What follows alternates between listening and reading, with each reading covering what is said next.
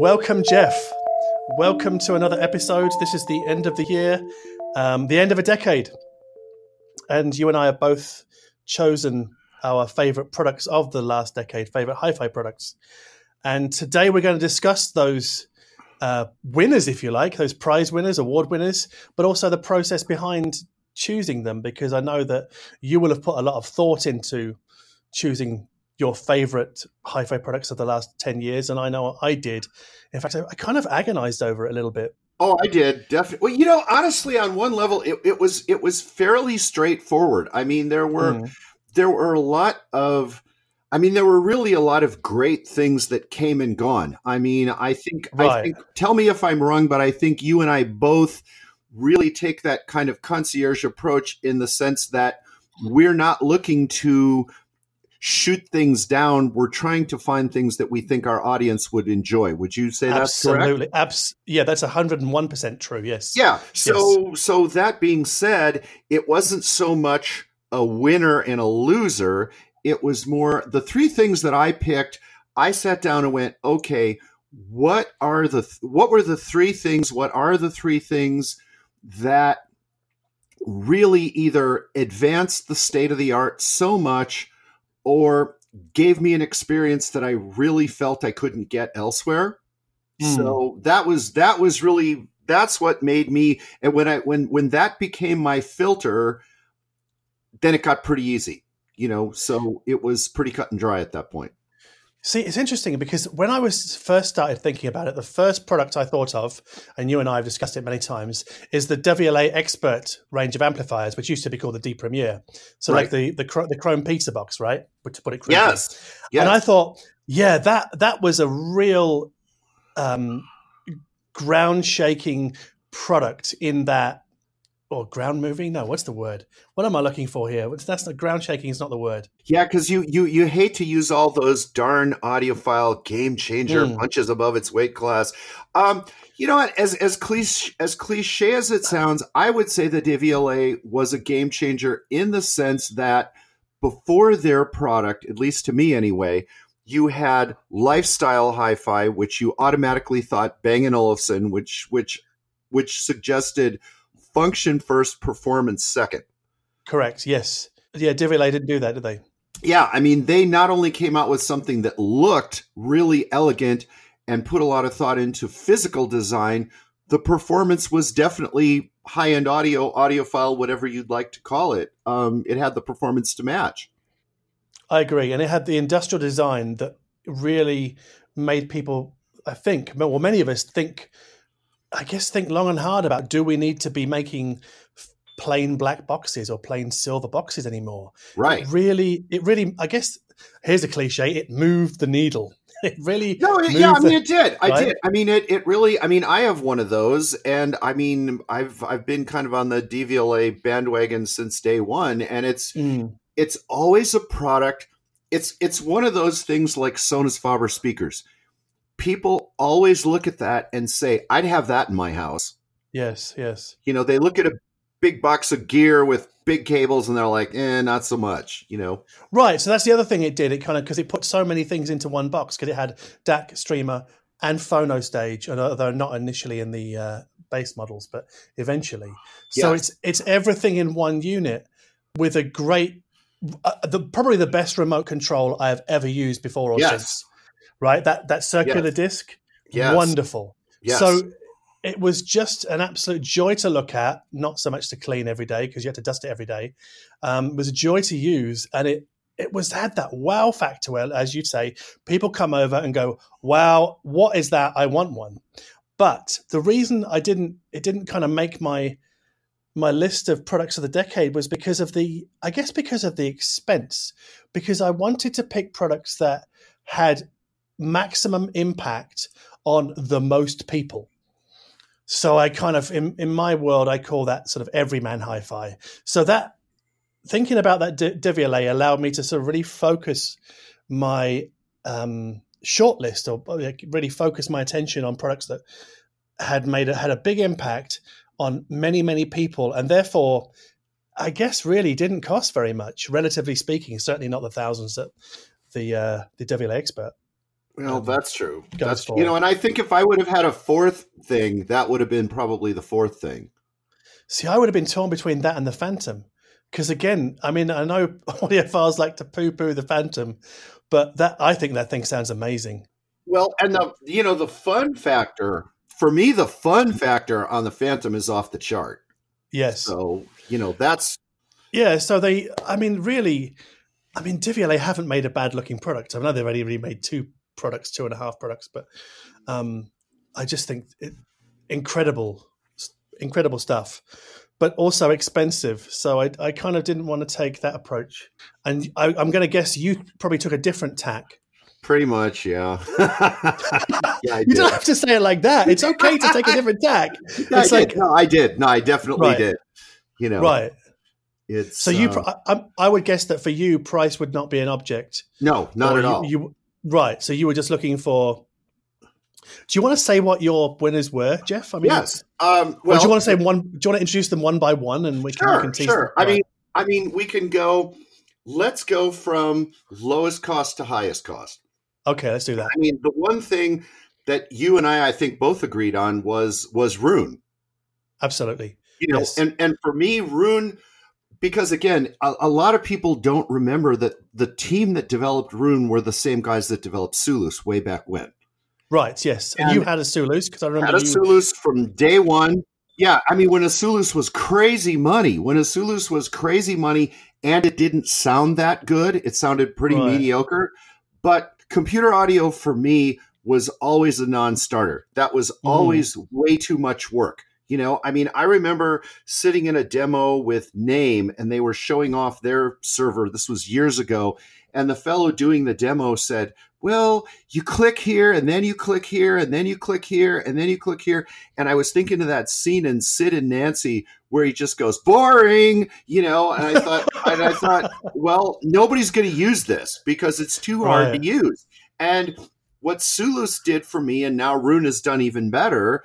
I mean, Roon has combined your favorite record store and your favorite radio station into one, and it's made music so accessible. It's given music almost an Apple-like level of functionality where you don't need to read the instruction manual. You just install it and go, and you just want music and you can just find it. And for me, that's the most exciting thing because everybody can use it. You don't need to be a brainiac to use it.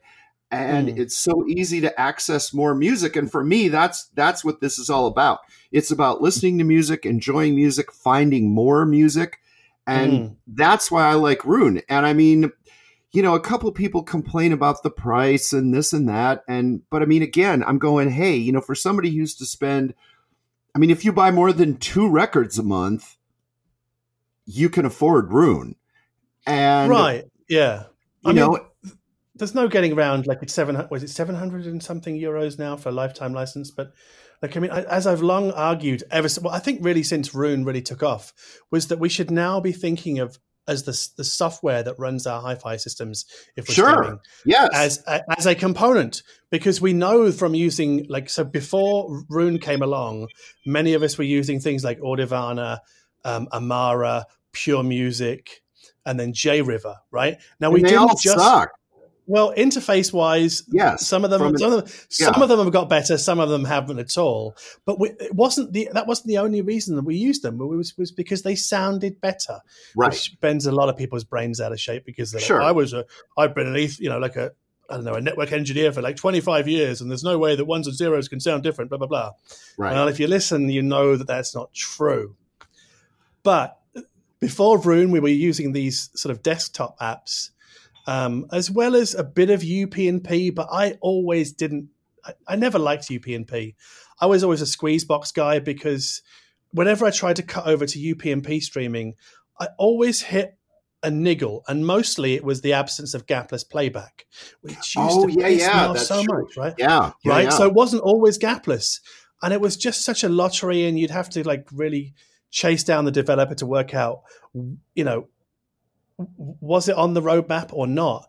I mean, I can think of one company that introduced a piece of software and chasing down gapless almost sent them broke, or it cost them a lot of money. I'm not going to name the company, but It was just a mess. So I was a Squeezebox user, and then I kind of used to run virtual Squeezeboxes on a Mac because I still wanted to use Sure, the sure. server software, right? Because it's even now it's pretty damn good, but it's not as good as Roon. And so Roon has really just taken everybody's experience up several notches, I think. I Sorry, agree. not No, not no, everybody's not everybody uses it, but no, I agree. And they kind of have come full circle now that they make the Nucleus and Nucleus Plus.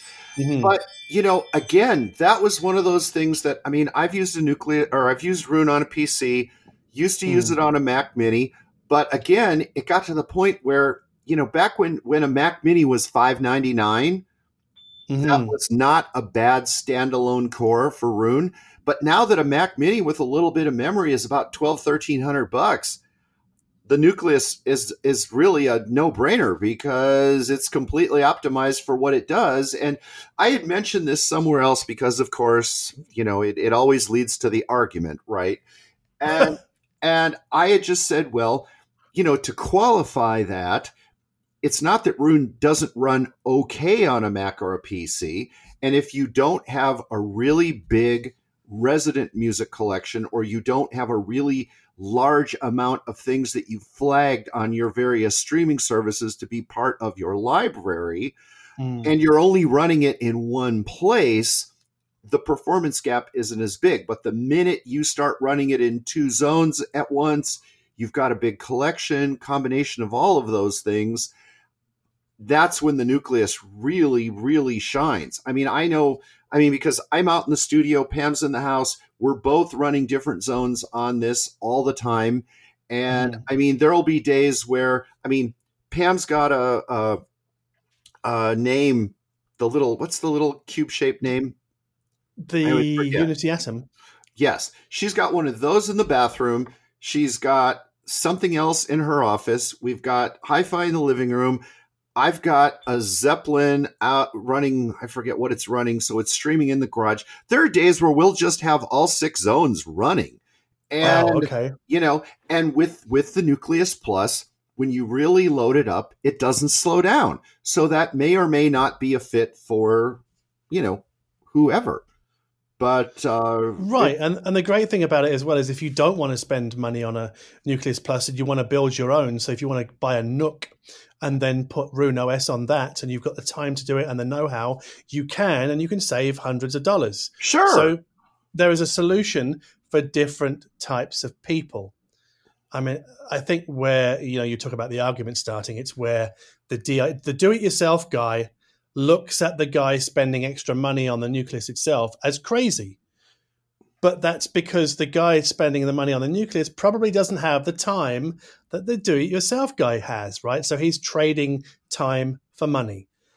And well, for me, that makes a lot of sense. But and for I some think to people, take that a step further, to pay respect to the do-it-yourself person, if you're the do-it-yourself person that is knowledgeable and advanced enough that you can put that box together in relatively short order and you're saving yourself some money, that's totally cool. If I did that, I would struggle for days, weeks, months to get it to work right. So for me, right. it would end up costing.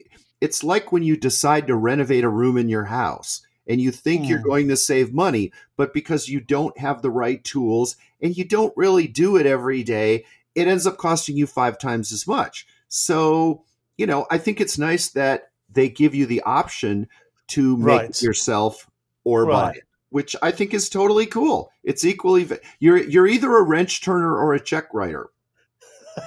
Right. That's it. But it depends. Because I guess I have enough know-how to put together a NUC, but the guys at Roon sent me a Nucleus, so I use that, and then sometimes I use my other NUC with a Windows operating system. But I gotta say, Roon is a bit flaky on that.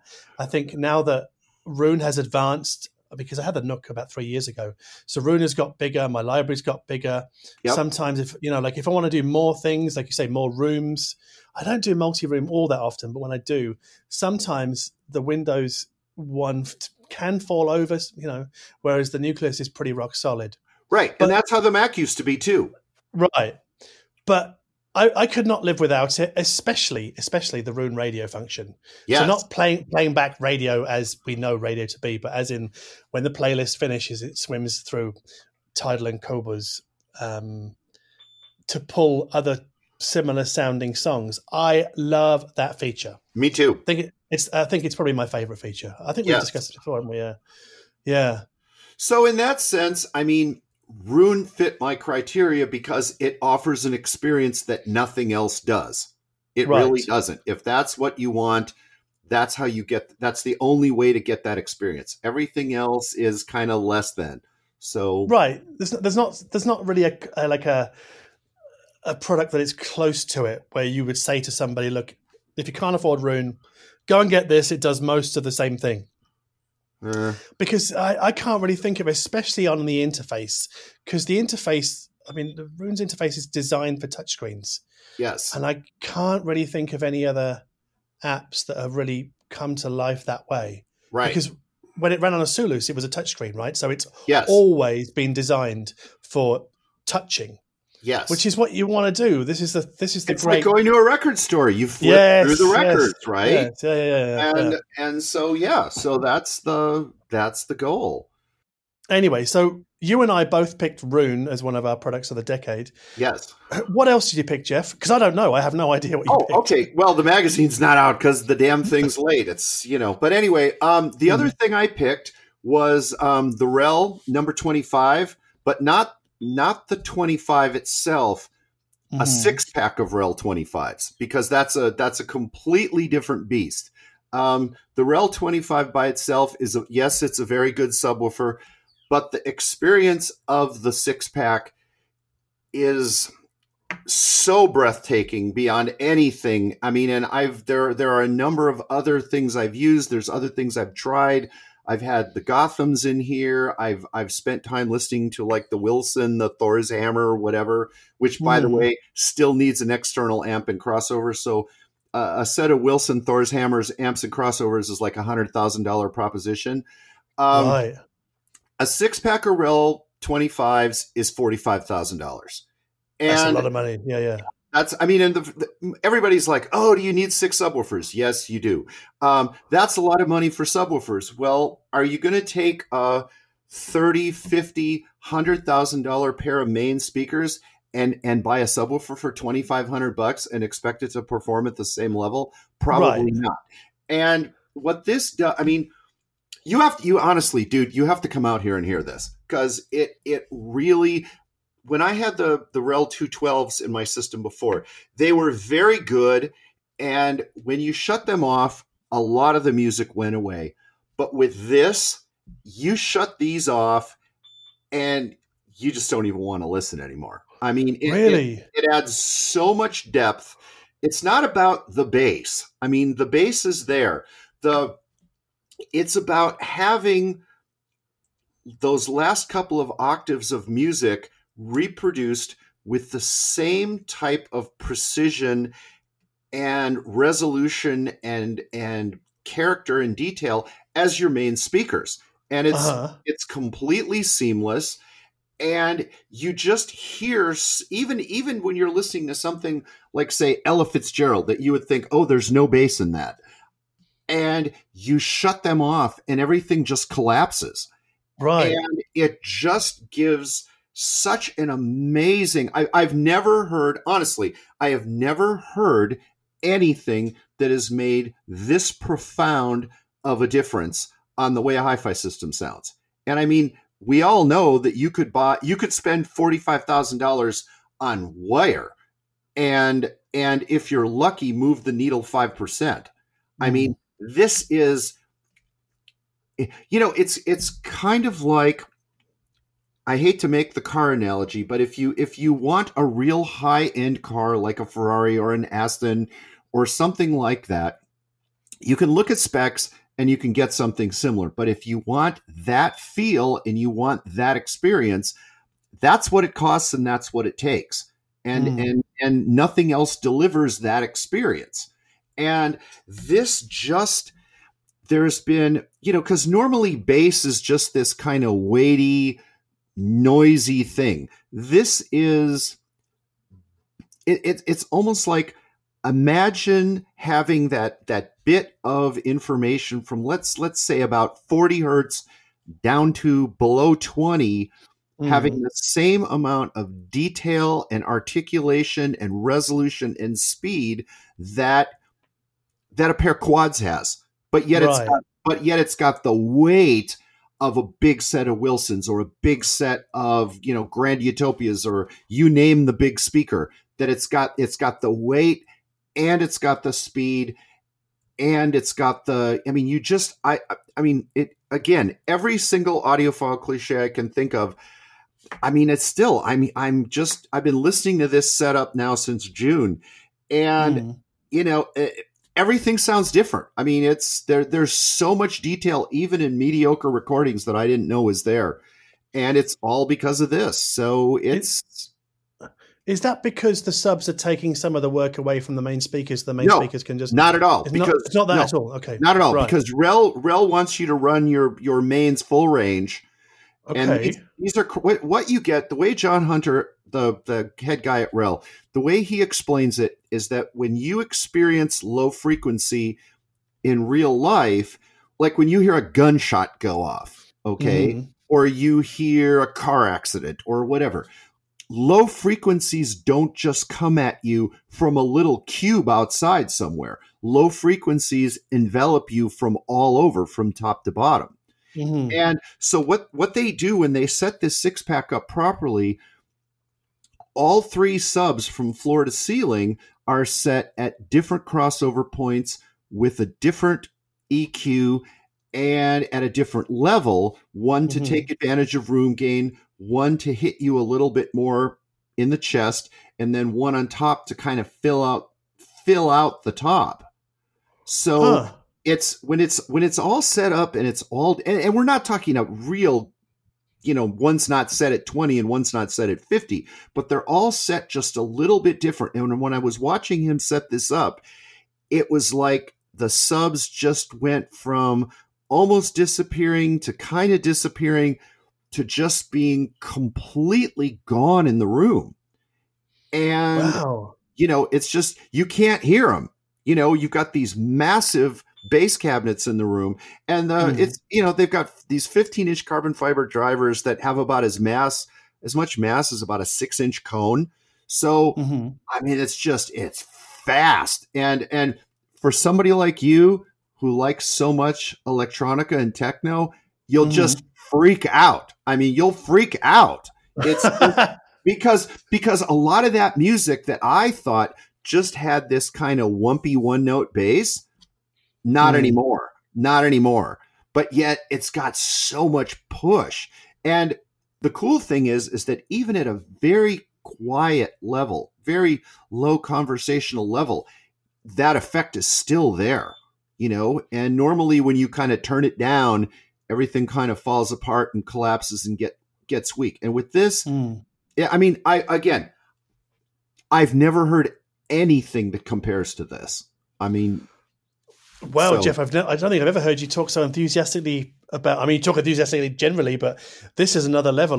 You've really been wowed by this. And it's been really. It's kind of like that. It's like that one scene in Spinal Tap where Nigel says, "Oh yeah, they walk away screaming. They're really quite frightful." It's.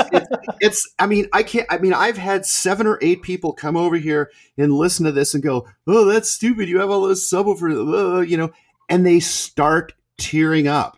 They play something. I hand them the iPad and say, "Here, play something you like," and they'll put something on, and they fucking start crying.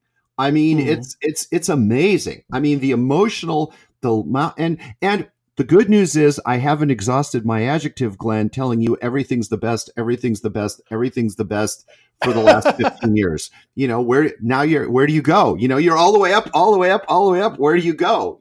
And so this is, I will go on record as saying this is the most profound audio experience I've had ever. Wow. In 40 years. Wow. Yeah, it's that good. So, but again, this isn't a product for everybody. This is that Ferrari thing. This is that Aston Martin thing. But by the same token, people have said, well, nobody's going to buy that. I'm like, well, they're selling every one they can make. And Ferrari's got a 3-year backlog on cars. So just because everyone can't afford a Ferrari doesn't mean Ferrari's worrying about selling cars. So it's, and I mean, in all the rail stuff, I mean, even the very, very inexpensive entry-level rail product is excellent. But this big 6-pack of 25s, man, it's unbelievable. It's really, you have to come out here one of these days, because I bought them. I mean, I can't live without it. It's amazing. I can't eat for another year, but I've got great sound. So so wow, there you go. Where do we go from here, Jeff? Bloody hell! I mean, you've already gone to the top. I mean, it's just going to be downhill. But I guess that makes my next choice seem like somewhat of a joke, but it isn't really. No, it's so relative. So one of my other choices was the Raspberry Pi, which sells for €35. See, and that's so cool, though. Right, I think so, because basically you can turn it into a streamer just by changing the operating system that it runs. So you can make it a room-ready streamer. How similar is that to that little Google Chromecast thing that's about $35? Very different. The Google Chromecast is definitely plug and play. It's very easy to set up. Okay. And it has a 3.5mm socket on it. And you can either take analog out and use the internal DAC, or you can pull optical out using a mini Toslink adapter and run it into your own DAC, right? So it's easy to set up. And then what you do is you pull up like Tidal on your phone, or or any other app that's Chromecast compatible. Gotcha. And there's a little button in the top right corner. So when you push play on something, click that button, and then it will tell the Chromecast on the other side of the room to pull down that stream and send it into your DAC. Oh. So it's super easy. It's very beginner friendly. The Toslink output, I mean, if I'm being really fussy about it, and if I'm talking about it from a diehard audiophile perspective, it's not great. But at the entry level, it's certainly nothing to complain about. But the problem with Chromecast is that it's not gapless, and it drives me insane. Okay, gotcha. Yeah, that makes sense. Okay, but the Raspberry Pi is gapless. Well, it's because the software that runs on it. So you can turn the Raspberry Pi. Okay, I want to run this as a Roon endpoint, and you can configure the software so it runs as a Roon endpoint. And then you can go, okay, now I want it to run as a Squeezebox endpoint. So you configure the software to do that. And you can configure the software within certain operating systems, which you have to download and then write to the micro SD card and then insert into the bottom of the Raspberry Pi, reboot it, and then it starts. It's basically a computer. And it's €35? €35, yeah. See, to me, something like that is so cool, because I mean, that's something I think that's happened in the last decade that's been really exciting, is really decent sounding, really affordable stuff has gotten way more available than it ever was before.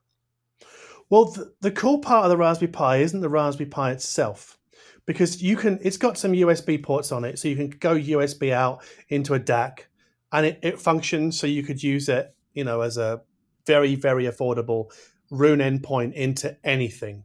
But as you get better gear, and it doesn't take a lot actually, as you get better gear, you tend to hear until you hear something better, you probably won't notice it. But the USB output on the Raspberry Pi is a bit like the Google Chromecast digital output. It's not great. There's a reason for that, is because it shares its data bus with the Ethernet, although not on the Raspberry Pi 4. But anyway, so what's been really cool about the Raspberry Pi world is that audio manufacturers have developed boards that connect to the Raspberry Pi, because it's got this like 40-pin socket. Well, it's not a socket, it's a riser, right? It's 40 pins, right? So you get like an audio board, and you connect it to the Raspberry Pi. So the audio board, let's pick, there's one that sells for $50 made by Hi-Fi Berry, and it's a DAC board. So you put that onto the Raspberry Pi, and on that board is 2 RCA sockets. So that extra additional board does the DA conversion. So you're not relying on the quality of what goes on beneath as much. Oh, okay. But then you can also get different kinds of boards, ones that do that take the digital audio from the Pi and turn it into a SPDIF output. So the output SPDIF. There's one that does coax. There's another one that does Toslink, and there's this whole ecosystem of boards out there. So what this has over the last since Raspberry Pi came to market, I think about 2012.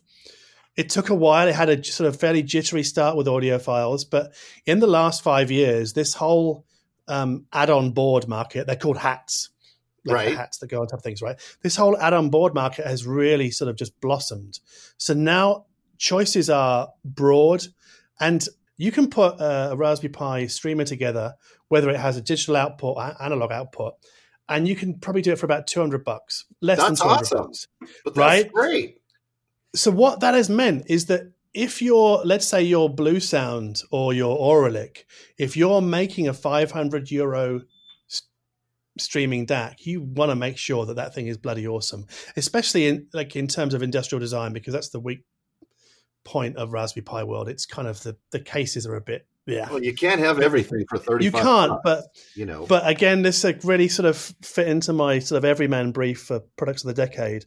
And I think the Raspberry Pi and its ecosystem of hi-fi add-ons of hats has really transformed the entry-level streamer market beyond all recognition. I mean, if I was a hi-fi company, there is no way I would be developing a $400 or $500 streamer now. I think the competition is super fierce. Yeah, like coming up from below, like it's. I mean, I think the only one like the Blue. I'm looking at a Blue Sound right now, and I think that looks like a proper product. It's got like decent industrial design, and it has a touchscreen on top where you can change it. It has a headphone output, so it does a lot more. But yeah, but you know what? That goes back to your earlier point of wrench turners and check writers, right? You know, I mean, again, me being the old guy. I mean, back in my day, you bought Dynakits. You built stuff yourself. This is the same kind of DIY thing that I think is really cool. Yeah, it is. I mean, it really is for tweakers because you can change the OS, you can change the hat, and it doesn't cost a lot of money. You can get different cases. Yeah, you can get screens as well. So you get touch screens, so you can run a Roon. If you love music and you don't have a lot of cash, but you can make stuff, I mean. That's a bonus for everybody, I think. Absolutely. I mean, I think for me, it really has been a real game changer. No, it really has. Okay, back to what's your third thing? What's your third pick? What was my third thing? Oh yeah, the Chord Mojo, the little DAC from Chord Electronics in the UK. Okay, it's a little portable thing, right? Yeah. So that was launched 2016. I think Chord were really hoping that it would capture the imagination of more smartphone users than it actually did, because I think what they found out after like 6 months of selling it were people were using it in that people were using it in their main hi-fi system so much because it was such an overachiever at the time, and still now. Actually, you'd struggle to find a DAC as good sounding as the Chord Mojo. How much does it sell for now? I think it's a bit cheaper than it was. It's $400. Let's say $500, right? Yeah, I mean it's very good. And doesn't that have an external power supply you can add to it as well, or am I thinking of a different Chord product? Probably a different Chord product. Okay, it's battery powered, so you can use it with your phone or you can use it with your laptop. It's pocketable. It's cute. It's super cute. It's a little dinky thing. Drives very hard to drive headphones, so it just feels more. It feels like it's got more go in it than even say the Dragonfly Cobalt, which is it's a more elegant, pretty sounding DAC to my ears anyway. But Chord makes great stuff. Yeah, they do. And it's down to Rob Watts. Well, no, it's not all down to Rob Watts, but a lot of it is down to Rob Watts because he codes. So for people that don't know, Chord don't use an off-the-shelf DA chip. Okay. They use a FPGA. Oh, I'm not that familiar with Chord because we don't have a relationship with them here in the US. So okay. So on the FPGA sits Rob Watts' special code and his filter, which does all the digital filtering and the decoding, which is possibly why it sounds better. Possibly why, I don't know for sure, why it sounds better than most DACs built around off the shelf chips at the same price. And like it came out 4 years ago, nothing has really gotten close to that price. Maybe the Cobalt, but not No, not really. Not really. Even though the Cobalt is amazing, it's just not in the same league. And it's not battery powered and it can't drive as hard to drive headphones as can the Mojo. So because you could basically, because this thing was affordable, you could apply it to your phone and your MacBook, and you could take it to work, you could bring it back home again. It would just go wherever you wanted. I quite like that, so. That's a handy tool to have around. Right. So again, it fit my everyman hi-fi brief, and it was, very well in hi-fi terms, very affordable. Well, and to take that one step further before I tell you what my last choice was, I mean, following that same path, our product of the year this year is that little project that the digital S1 or S2 or whatever that is. Oh, the Streambox S2. The streamer. Not the Streambox, the other one. The digital, I believe it's the Digital Box S2. Is it DAC box? I don't know. Yeah, you can use it with the Streambox, but okay, it's $299. It's a DAC, a headphone amp, and it's a line level preamp, which I really like because again, it's one of those gateway things where you're living in a little apartment, all you can afford is a pair of headphones. Your position changes, you get a little more room. Hey, I'd like to buy an amp and pair of speakers. You're ready to go. And the level of sound quality at $299 is breathtaking. I mean, you couldn't have bought something like this for $2,000 or $3,000 10 years ago. And so for me, that's why we made that. I mean, that's our product of the year overall this year, because we always, those, what is it? Is it Cranky Pants or Crabby Pants? Cranky Pants. The Cranky Pants people always say, "Oh, you only pick those really expensive things." And if you do your homework and look back, it kind of bounces back and forth. Some years it's fairly expensive, exotic things, but I really love finding cool products like this that just anybody could go out and buy and enjoy hi-fi and get started and get in the game. $299. That's I would think almost anybody could do that. So. Well, so that dovetails very nicely into one of my other choices, which was all of the AudioQuest Dragonflies, but the Cobalt is $299. But I kind of picked all of the AudioQuest Dragonflies because for the extra $100 you spend moving from black to red, then red to Cobalt, you get an extra boost in sound quality. Although as I've listened to the red and the Cobalt longer, I think it's more of a matter of taste rather than one necessarily being better than the other, depending upon how noisy the USB source is, though.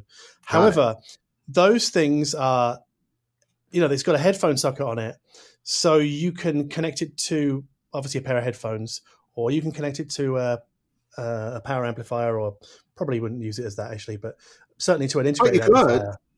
You could, but I don't know. I don't know. I don't really see the use case so often there. But you can also use it with your phone. And there are so few DACs out there that can be used with the phone, and then you can go off and, get the same sound quality as you had at home when you're at the office or, traveling on transportation between work and home or on your vacation or whatever. So it was another sort of go anywhere product, and that's why I picked all those Dragonflies. And they all tie in, actually, those Dragonflies and the Chord Mojo are tremendous DACs that you can then use with a Raspberry Pi streaming front end. So I was trying to tie them all together. All the Legos fit. Yeah, so like all the pieces fit together. So yeah. No, I like that. And actually, what the genesis of all of this thinking was one of my other picks. I think, is this my final pick? I think it might be. Okay. Have I done 5 or 4? Whatever. Anyway. You've done 4. Okay, so the 5th one is the Squeezebox Touch from Logitech, which I know many people had Squeezeboxes throughout the noughties, but the Squeezebox... I had one, yeah. Right, was with the touchscreen, came out in 2010. Yeah. I was surprised. When I looked it up, I thought, oh, this must be a noughties product. But no, came out in 2010, discontinued 2 years later. And for me, I mean, I bought one again recently off eBay. I'm looking at it across the room now. I still think that this was one of the greatest hi-fi products of all time because the DAC in it still stands up to this day. Unbelievable, but it really does. And it's an all-in-one streamer. I think it's fantastic. What did you end up paying for that on eBay, if I might ask? Yeah, of course. I think it was about 150 euros. So wow, about that's great. 180 bucks. But it's in pretty good condition. The batteries had all kind of leaked inside the remote control, but I managed to clean that out. There you go. But people forget, well, not everybody forgets, but some people forget it had a headphone socket on it. It read SD cards. You could put a USB drive in the back as long as it wasn't too big or didn't demand too much power. And it could be like a standalone server streamer. You could also install a third-party plugin and have that USB socket turn into a USB output, asynchronous, I might add. So at the moment, I've got my Squeezebox Touch. In its USB socket sits the Dragonfly Cobalt. So I'm bypassing the internal deck of the Squeezebox Touch and using the Dragonfly and going out into the Hegel amplifier. And it sounds wonderful, and it's super easy to use, and it's Roon compatible. See how everything ties in? Like there you go. Talks to Roon as well, I mean, right? Isn't it interesting? Because now that you've been doing this for quite a long time, 10 years. Yeah, I mean, almost, yeah. God, has it been that long since you and I first started chatting at Rocky Mountain Audio Fest? That was 2011, I believe. But yes, okay, it's been that. Yes. But wow. It's been like, I started in 2010, so I'm claiming that I've been doing this for a decade. Just shy of, I still remember you were wearing that Can T-shirt. Right. Yeah. So there you go. I could fake it with the rest of them, Jeff. There you go. No, it's like, hey, cool shirt. but that's where I started with the Squeezebox Touch. And what's interesting about that is back when I started, right when I started writing about hi-fi, I was of the mindset that digital ones and zeros all sound the same. Aha. I was like, well, because I had swallowed the propaganda of the 80s and 90s, basically, that it's all ones and zeros, it's perfect, it can't be, it's not changeable. So when I started reviewing, I was just using the spit-off out of the Squeezebox Touch into a DAC, thinking, well, this is as good as any other product. Until I put a spit-off reclocker on it. My mate brought one over. He's like, I've got this thing from Audio GD. You should try it on your Squeezebox. And I did, and I was absolutely gobsmacked. I was like, oh okay. So that whole thing about ones and zeros not being the same was true after all. So, I mean, everybody has to go through that experience, first-hand experience, I might add, because being told it is not enough. Being told that ones and zeros can sound different is not enough to change your mind. You have to actually want to have your mind changed or be open to it and go and put yourself in a position where you can experience it and listen for yourself. And if you don't hear it, you don't hear it. That's fine. And that's least, perfectly okay. Yeah, but if you really should try it. I mean, all you've got to lose is a bit of time. The more time, the more experience you get, hopefully the broader your perspective becomes, because you just you have more data points. That's all. Right. But what I really like about having this thing here now in my hi-fi rack is that I started the decade with the Squeezebox Touch and then got rid of it and then use other pieces of hardware, and now I'm ending the decade with a Squeezebox Touch back in my hi-fi rack and still loving it and loving the experience. But now it does more things because it talks to Roon, so I don't have to use the Squeezebox Touch software if I don't want to. Well, which ties in with my last thing. Okay. And I know this is going to sound like really elitist, but I started the decade with DCS and I'm ending the decade with DCS. But really, what did you start with? The Paganini. Okay. Because at the time, right before that, I had a name, CD555 with the PS555. Okay. And I absolutely loved that, but that was right before computer audio really kicked in. And all the name stuff back then didn't have a digital input. Okay. So, I had to kind of embrace the new world of computer audio. And that was when the Paganini was it was a step up in performance, but that was where I started the decade with the 4-box Paganini, and had that for quite a while and bounced back and forth, almost stepped off the cliff with the 4-box Vivaldi, but a really expensive divorce put the full stop on that. Right. And just didn't have that extra cash. And then after that I had a Rossini for a while, and I was just about ready to pull the trigger on Rossini, and the nice folks at DCS let me know that they had a couple of Vivaldi ones left.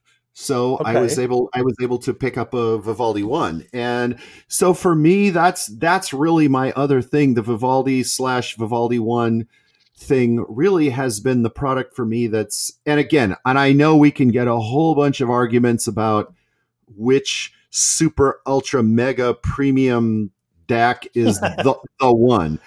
Right. But for me, I've used DCS as a tool for 10 years. The sound quality to me is fantastic. The company really stands behind what they make. They support their stuff. I mean, they go all the way back to the Elgar and they still support that. And, we had, I think it was maybe a year ago, we managed to bring an Elgar in to do a piece in our vintage column. Cause I mean, hey, 15 or so years ago in digital world, it's like dinosaur years. But, even that early Elgar, I mean, when you listen to that next to a Vivaldi, you can see where the DNA is. You can see where, what their priorities were. And, just like you were mentioning with Chord, it's all FGPA. So every time they come out with an update, it's almost like you got a new DAC again, which to me extends the life of a product like that. I mean, and that's critical. I mean, when you're spending that kind of money on a piece of gear, it should have a lot longer lifespan than, the new chip is out, so that really expensive box you just bought is now obsolete. And, DCS is really fantastic about that. But I mean, for me, really, the Vivaldi finally took this to the point where it's not, am I listening to digital? Am I listening to analog? I'm just listening to music. And some recordings reveal more in the digital domain. Some things reveal more in the analog domain. But I'm not listening to that thing anymore and going, well, it sounds pretty good for digital. And it just sounds really good. And so here's a question for you, Jeff, then. So are you listening to more or less vinyl at the end of the decade than at the start, or not? Way less. Right. I mean, and it's not because I don't love analog. It's not because I don't have a good analog front end. For me, it's really the convenience factor. I mean, now that there's just so much music out there, I'm still discovering more music all the time. Right. I mean, and what digital has done has really, digital and streaming, especially Rune and the various streaming services, has really made it so much easier to vet music, rather than, I mean, think of all the times you bought a record and you got it home because you bought it for that one song and the rest of the record sucked, I mean, I'm not doing that anymore. I mean, I think streaming gives you a chance to live with a piece of music for a little while. And then, hey, maybe I do want to invest in the vinyl. Maybe not. I mean, there's with so much more music being recorded. I mean, almost nothing's recorded in the analog domain anymore. Right. Yeah. And now that they lost all those tapes and that fire, I mean, a lot of things that will be supposedly remastered. I mean, again, highly biased opinion.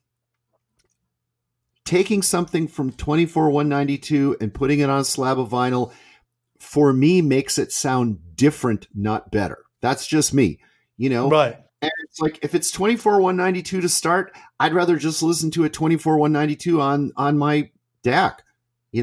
That's me. I don't feel the need to have a piece of vinyl for that. Yeah. I don't know. It's funny because I didn't have a turntable in 2010. And right. I remember. Now I've got 3 or 4 of the damn things in this house. I own a couple are on loan, but I play more records than I ever. I probably even in my teens, I play more records now than I ever did. Interesting. And it's not because of fidelity. That is probably way down my list. I mean, I don't know. I've only ever really sort of dabbled at the sort of lower end of turntables. I will take a plunge soon, but I really like buying records. I love buying records. I do too. I'm the chase. Yeah, I agree with you, and I really like listening to records when the pace slows down just a little bit, and I can really, kind of savor that experience of the vinyl. Yeah. Although, weirdly enough, with digital, I'm not a big playlist person. Because, no, I'm not. I talk to people and they're so proud of these, I put these 30 songs together in order, and that's cool. And I get it, but I would never listen to those same 30 songs in that order again. That's just I me. agree. Yeah, My weirdness. I guess for me, it's who put the songs in that order. So I'll give you an example of this, which is actually quite a good, relevant, contemporary example. There's an artist called Burial, right? Oh, yeah. He made two very popular LPs of, you loosely call it dubstep, but it's not really dubstep. It's more like very darkly lit, ambient. Oh, I don't even know how you describe it, but anyway, he made two LPs in the noughties. They were very successful. But then in the last decade, he's only made a run of EPs. So I've been buying them here and there. I bought a few, but not all of them, and I've played them and blah, blah, blah. But 3 months ago or 2 months ago, he put out almost all of those EPs, compiled them. But he didn't compile them chronologically. So the record label asked him, say, look, can you sequence these tracks for us? The way he sequenced them is just sublime. I have not played an album this year as much as I've played this album in the last few weeks. It is just astonishing because it starts out really dark. It's like driving down a dark highway at night. So if it's a night drive music, but it slowly comes to life, like with little bleeps and bloops here and voices that come in and out and crackles and the odd sort of, not gunshot, but like the cocking of a gun, which he's known for. So it's just, sorry, I've just ranted here, but like the sequence of tracks created by an artist really matter to me. But yeah, like Shuffle, I don't give a shit about Shuffle. And like Spotify curated playlists, couldn't give a shit. Don't care. Nope. Nope.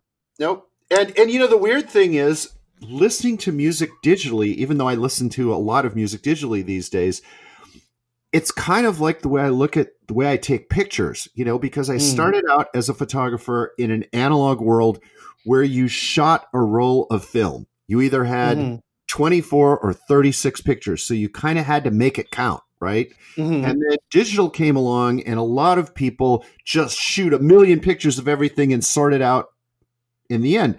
And I still shoot pictures like I did in the old days. I shoot a roll of film.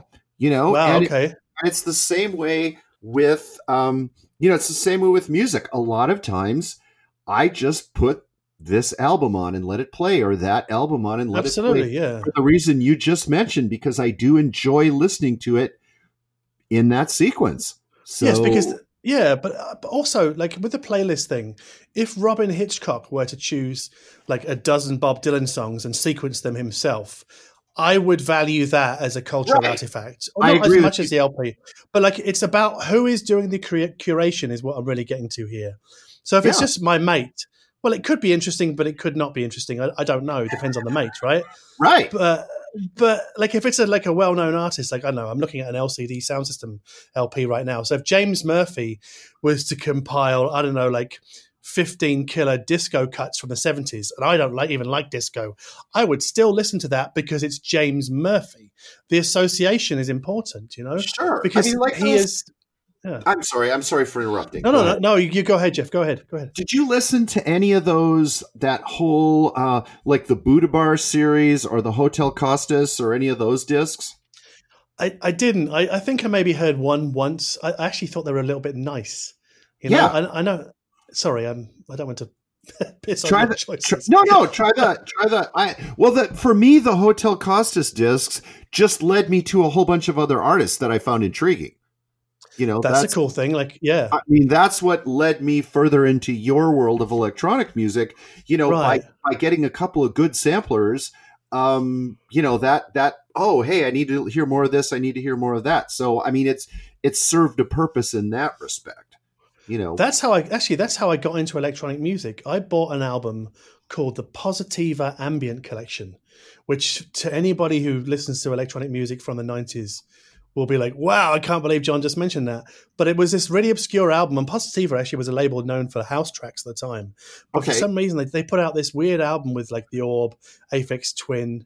Yep. I forget who else was on it, but it was. I think it's quite hard to get nowadays. But for me, that was my gateway into The Orb and Aphex Twin and Orbital and other people like that. So yeah, compilations or playlists or whatever can take you into another space. but it needs to be the right one, and it needs to be curated by the right people. And Right. I don't know about you, right? Tell me if you find this. You could come across a compilation, but if it has one dud track on it, one track you really can't stand, then the whole compilation is, well, it's dead to me. The party comes to a halt. Right, I have to love every track on a compilation. Yes, I agree. Totally. Otherwise, I'm not interested. Yeah, it's about the pace. It has to keep the pace going. Right. So I think one of my favorite compilations of all time is, and it's just being reissued on vinyl this month for the first time in like 20 years, is the soundtrack to the movie Until the End of the World, the Wim Wenders soundtrack, because the movie's being reissued next month. Okay. As a Criterion release. So that is an album that has U2, Talking Heads, Lou Reed, REM, Depeche Mode. It has a dub version of a Nena Cherry song on it. Can, Crime in the City Solution. I think I've mentioned this album before on this podcast. I am repeating myself, but I'm repeating myself better this time. So it's just a wonderful compilation. Kind of almost like on one level, Quentin Tarantino usually strings together some pretty good tunes on his movies too. Yeah. I mean, he goes deep. So he pulls things out that you've never heard, and he recontextualizes them, and they become modern day classics like The Steelers Wheel, right? But I mean, I know it's some. Maybe you. Yes, is that one of your? I can't go there. It sucked the first time, but really, see, I wasn't there the first time, so I have no idea. That's the great thing. I think that in the end, that is what is so exciting about music, is that it does evoke so much emotion in people. And I mean, I've always wanted to do the 10 tracks I hate the most, because there's just those songs that I hear that I can't stand, and I don't even know why I can't stand them, but I just don't like them. If I made that playlist, at least 5 of those tracks would be by the Red Hot Chili Peppers. Yeah, that's one of those. Even though it was a little past my time, I just remember in the kind of, was that kind of, wouldn't you put that stuff about kind of mid 1990s ish? Yeah. It was like when I lived in Arizona, I lived very close to Arizona State University. So you'd always hear all the kids driving around in their cars. And it was kind of like every frat boy asshole was listening to the Chili Peppers and Dave Matthews Band. Right. And maybe to a little lesser extent, Gin Blossoms and a couple of other things, but it was like, I just, so. Yeah, the Chili Peppers, they induce a certain level of anger in me that I just sit and seethe if I have to listen to a song by them. I remember going on a road trip in Australia with a now ex-girlfriend, and she played Californication. She go, you got to listen to this. You got to listen to this. It's amazing. And when somebody says amazing, it's going to be horrible. But it was. Oh, that's just that British thing, You were talking about being American. That's that British thing. I think I tried to sleep through that entire album, but it's very hard because that guy's voice. Anyway, I certainly don't want to end this podcast on a note, on a negative. So, have we been through all of the products of the decade, Jeff? I only did 3. So okay, I only did 3. So I did 5. I'm kind of worried that I've missed one. I'm just going to go back and check. Bloody hell. You know what? The internet is great. It's like politics from the Soviet Union and the Cold War. You can just go back and rewrite history. Right. Say, I didn't say that. I don't know. I didn't say that. So we should give some credit actually to, or shout out or whatever you want to call it, to the guys at both Tidal and Qobuz, even though Tidal was first. But these guys are keeping CD quality alive, because that's for me what I love about these streaming services, not the high res, but the CD quality. And they're keeping that going in the streaming space, which I think really, they're sort of almost like torchbearers for better sound quality in a broader space, because more mainstreamers would have heard of Tidal than will have heard of Sonus Faber. Oh, no question. Oh yeah, no. It's my neighbors across the street are Tidal subscribers, and they listen to it in the car. Oh yeah, we use Tidal, so I was pleasantly surprised to hear that that was part of their world. Right. And I think, it's only for them, it's only an extra couple of clicks, extra Sure. $10 a month, and they've got CD quality rather than lossy quality. To be obtuse, did you ever hear that joke about why are rationalizations better than sex? No. Because when was the last time you went a whole day without a rationalization?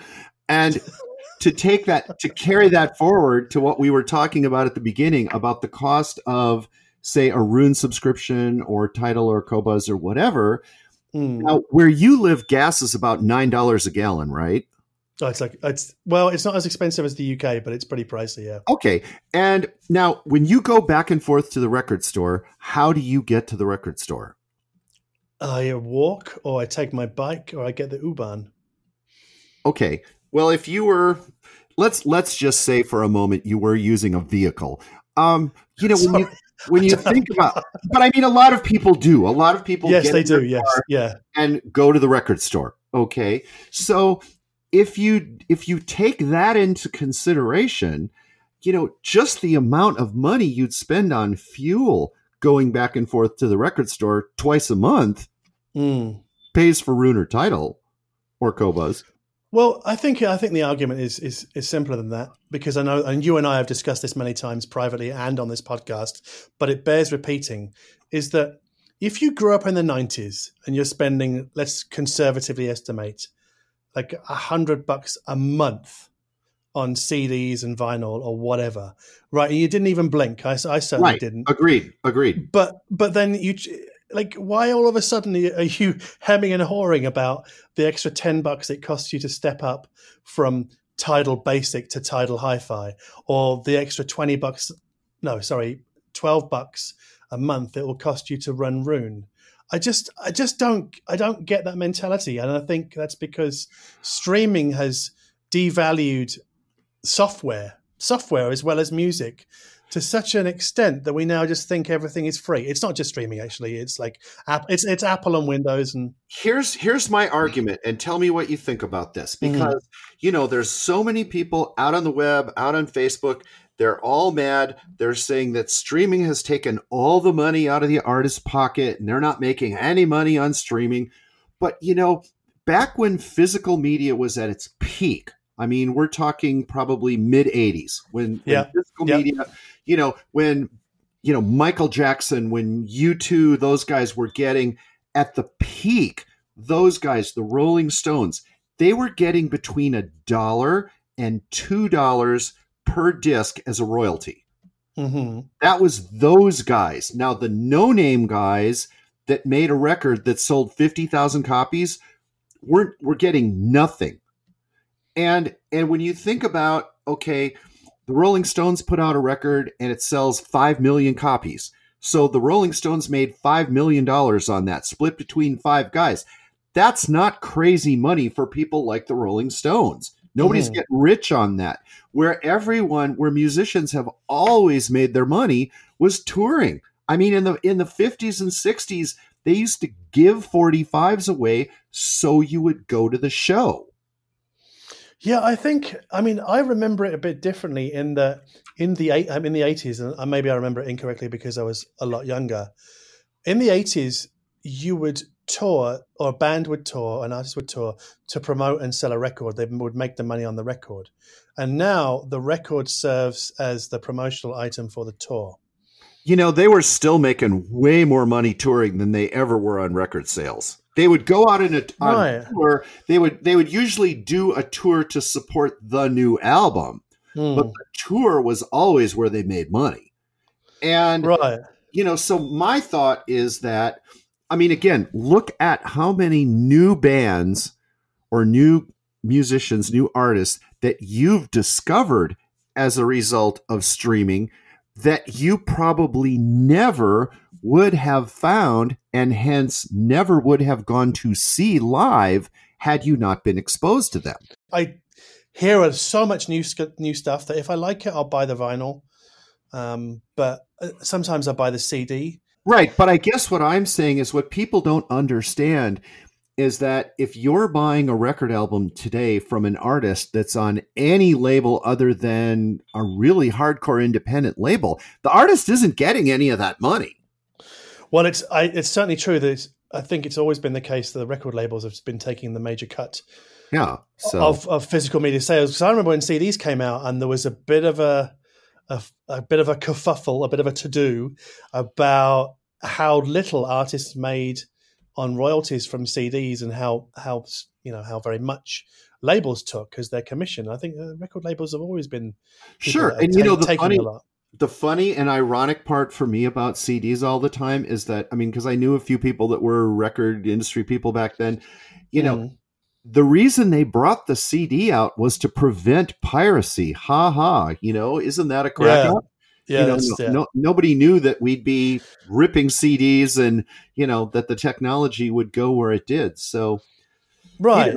I think at the end of the day, you have to, you got to do what you do because you enjoy what you do. And you'll either make shit money, okay money, or awesome money. And that can't be your motivation, I guess the streaming world as it stands now can't possibly sustain the number of aspiring artists. So if you're an aspiring artist, you aspire to be, you aspire to live off your work, and that may no longer be possible.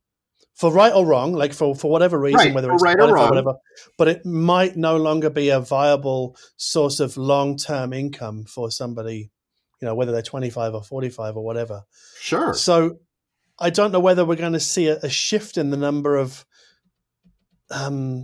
new albums coming out. I don't think so, though, because I think there are more albums that come out in a month now than came out in an entire year in the mid 80s. Definitely. So it's kind of weird how it's much harder to make a living off music now, yet more and more music is coming out. Right. So I guess that's because of ease of access of production, because you can make an album with a laptop in your lounge room, right? You don't need a studio. Yeah, you don't need a record contract. So right. You need a laptop and a mic. Right. So it's kind of it's weird. It's a weird dichotomy to see so much more music coming out, which benefits the consumer. So basically, I think really what I'm getting to here is that most of the changes that have taken place, even the last 10 years, have benefited us, the consumer. Like it's super cheap to stream content. Gigs, I mean, they're not that much more expensive than they were 30 years ago if indexed for inflation. So whoever's losing, I think, is the artist. I really do. I do feel a bit for the artist, having to look at royalty checks coming via Spotify from their labels, but I don't know what the answer is. This is a kind of a frustration I have, really. I mean, I guess direct sell through Bandcamp is probably one answer. Sure. Well, and even when you go see an artist live, I mean, when you buy a CD or a record from an artist at a show, they're getting to keep all that money. When you buy a T-shirt, they're getting to keep all that money. Actually, that's not entirely true, because did you know that the venue can take a cut of 10 or 20% on all merch? Right, but I mean, that's still better than getting $1 royalty for selling a CD. Sure. But they're still getting to keep more than if, But I think what's also really interesting, because I've mentioned him earlier, but I've been a Robyn Hitchcock fan for many, many years. But anyway, so he used to be more of an album guy, and then would do a tour to promote the album, right? And now, I read an interview with him recently. He said, my job now is to tour the USA. That's my job. I go around and I tour and play gigs in as many different places around the USA as possible. And I know that he comes to the UK once or twice a year. Sometimes he comes into mainland Europe. So he is very much a touring musician now, more than he ever was, because there would be a break normally between an album and a tour. Then there would be like a 6 months, quiet period where you wouldn't hear anything from Robyn Hitchcock. But now he's always touring. And I would guess that's because he can't make money from selling the records he makes, or not enough money to sustain his. Well, and I mean, no offense, and I love the man too, but I can't imagine he was making millions of dollars selling records. No, but I think in the 80s he probably would have sold a fair number. Yeah, because he had that big college, what you call in America, a college radio hit, with Balloon Man in 85 or something like that, 86. And that was huge on MTV too.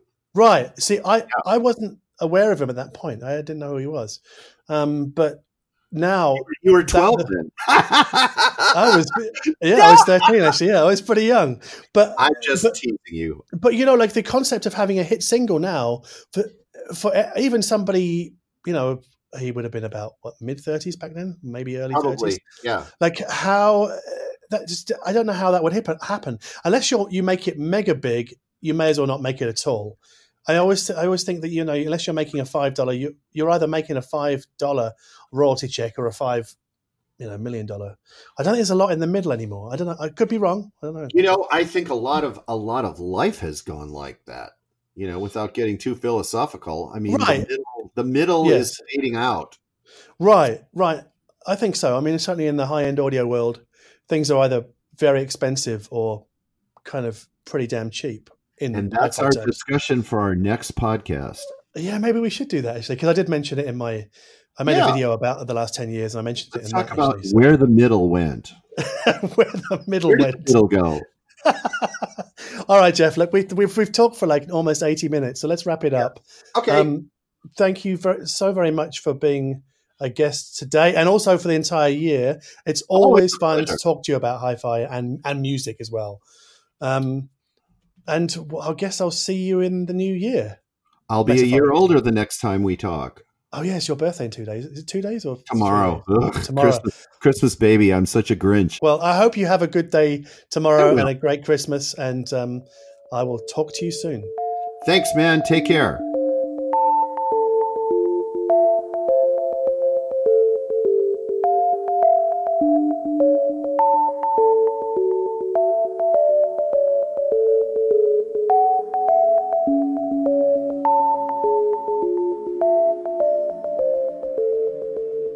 So that's it, the end of another year, the end of the decade.